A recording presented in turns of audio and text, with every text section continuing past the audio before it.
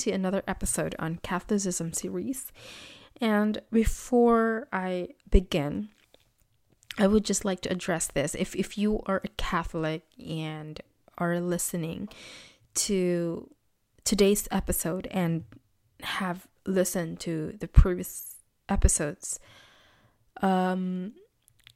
I understand how you feel. I was a Catholic for many years and strongly loyal to the Catholic Church.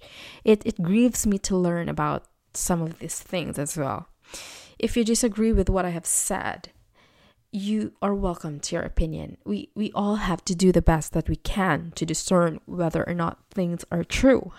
However, I do want to challenge you to do one thing. That is to pray and ask God what He thinks about it. The Bible says that we need to test everything against Scripture. Therefore, as you listen, please have an open Bible.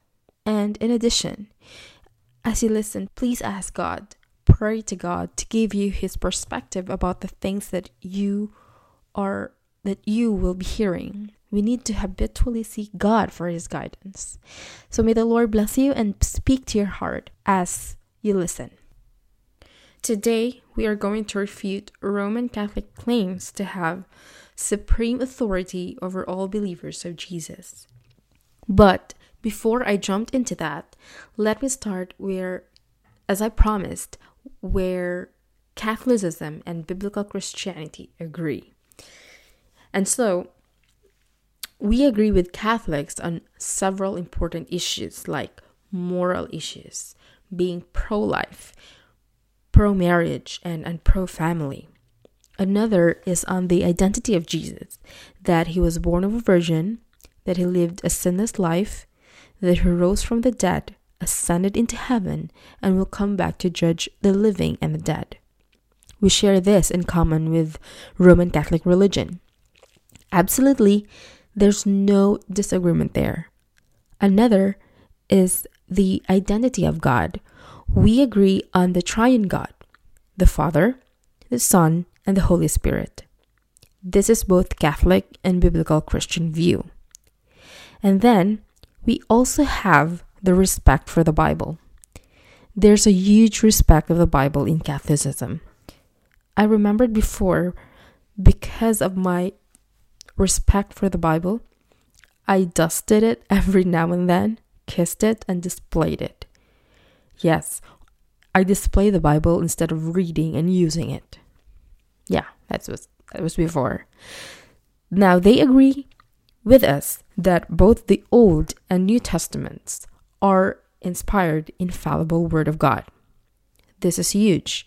We have major areas of agreement, and this is wonderful. Unfortunately, we also have to disagree on some major stuff as well. There are hugely important and absolutely essential areas of disagreement between Catholicism and biblical Christianity. I'm going to break these down into two major things. First is the authority of the Catholic hierarchy, the Pope, and the bishops that are in communion with him, alongside with the priests and the councils and all other stuff that comes along. This is what we are going to talk about today. The second major disagreement are the unbiblical teachings of the Roman Catholic Church. We'll deal with that starting hopefully next week. Some examples of this unbiblical teachings of the Catholic Church is justification. That's the gospel, like how are we saved? There's a very different view on Catholicism and how you'd get to heaven. We disagree not only of how are we saved, but where do we go when we die? That's the Catholic teaching on purgatory. Now, over the years, many traditions have crept into the Roman Catholic Church, nullifying the Word of God and His saving grace. I have few lists that shows a steady departure over the years from the pure gospel of salvation. Each tradition here goes directly against the truth of the Scripture. We should understand that Roman Catholics are required to believe all the doctrines of their church. Here are some. In year 431 AD, the proclamation that infant baptism regenerates the soul. In 500 AD, the Mass, instituted as re-sacrifice of Jesus for the remission of sin. 593 AD is the declaration that sin need to be purged. That was established by Pope Gregory I. 600 AD, prayers directed to Mary, dead saints, and angels. 786 AD, the worship of the cross, the images, and relics were authorized. 995 AD is the canonization of dead people as saints, initiated by Pope John XV. Year 1000 AD, attendance at Mass made mandatory under the penalty of mortal sin. 1079, the celibacy of priesthood decreed by Pope Gregory VII. 1090, Rosary, repetitious praying with beads invented by Peter the Hermit. 1184, the Inquisitions instituted by the Council of Verona. 1190, the sale of indulgences, established to reduce time in purgatory. 1215, transubstantiation, proclaimed by Pope Innocent III, and on the same year, confession of sin to priests was also instituted by Pope Innocent III. 1229, the Bible was placed an index of forbidden books in Toulouse. In year 1438, purgatory was elevated from doctrine to dogma by the Council of Florence. In 1545, tradition claimed equal in authority with the Bible by the Council of Trent. In year 1546, the apocryphal books declared canon by Council of Trent. In 1922, the Virgin Mary proclaimed co-redeemer with Jesus by Pope Benedict. And in 1950, the Assumption of Virgin Mary into heaven proclaimed by Pope Pius XII. Now, these easily get extremely complicated. Catholicism is complicated. I can spend like 52 weeks just talking about Catholic theology alone. So, why should the Bible be our supreme authority and not traditions? It's because there's no higher authority than our God, our Creator, who reveals objective truth through His inspired, infallible Word. Have you ever considered what the Bible says about itself? It says it's holy, it's pure, perfect, and true. It is inerrant, infallible, living, and eternal.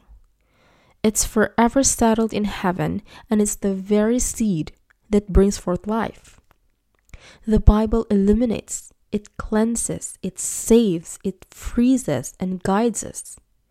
It converts us, heals, judges our sins, and it sets us apart. It sanctifies us by its very truth. It brings conviction. The Bible gives knowledge. It gives wisdom. It produces faith. It refutes error. It searches the heart and equips for every good work. And it's used as a sword to slay the devil's lies. Remember in Matthew 4, the Lord Jesus Christ used His word as the power and authority to rebuke Satan. I watched John MacArthur's interview last week, and in that interview, he answered one of the questions about Catholicism. He said, people are not contending against Roman Catholicism because they are ignorant of the false and fatal gospel of Rome. Many Catholics do not know Catholicism. That is actually their saving grace. Because of this, they may very well be saved, and hopefully they are.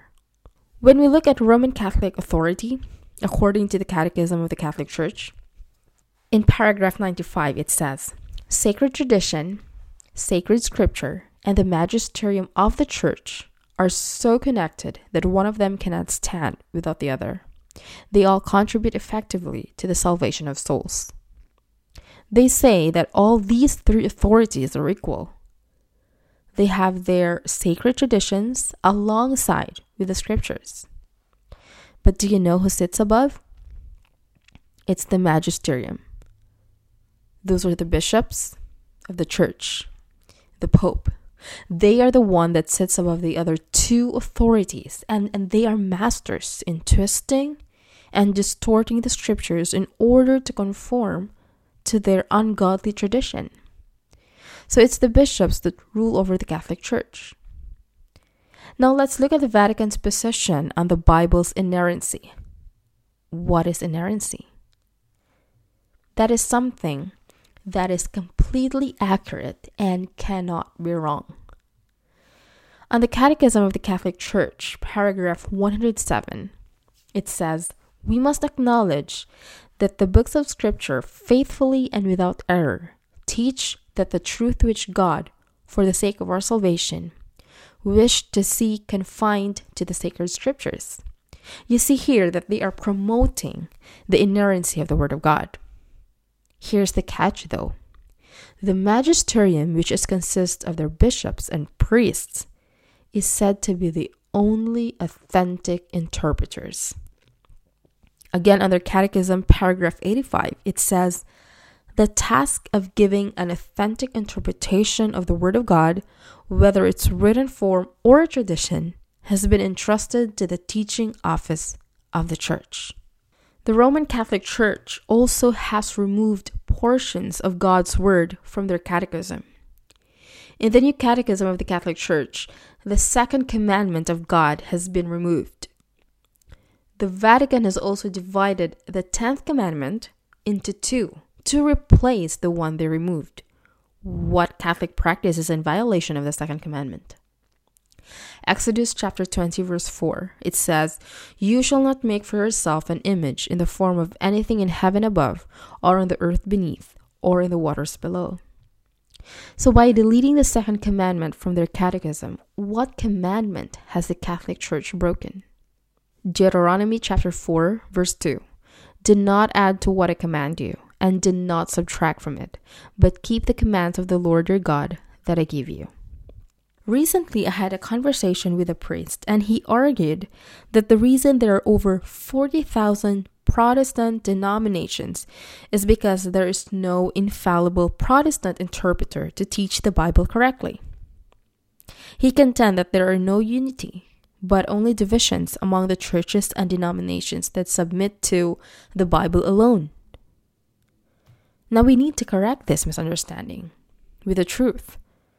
The denominations that submit to the Scriptures alone are much more unified than religious institutions that submit to the Bible plus an infallible interpreter. For me, true unity is found whenever it is centered on the true gospel.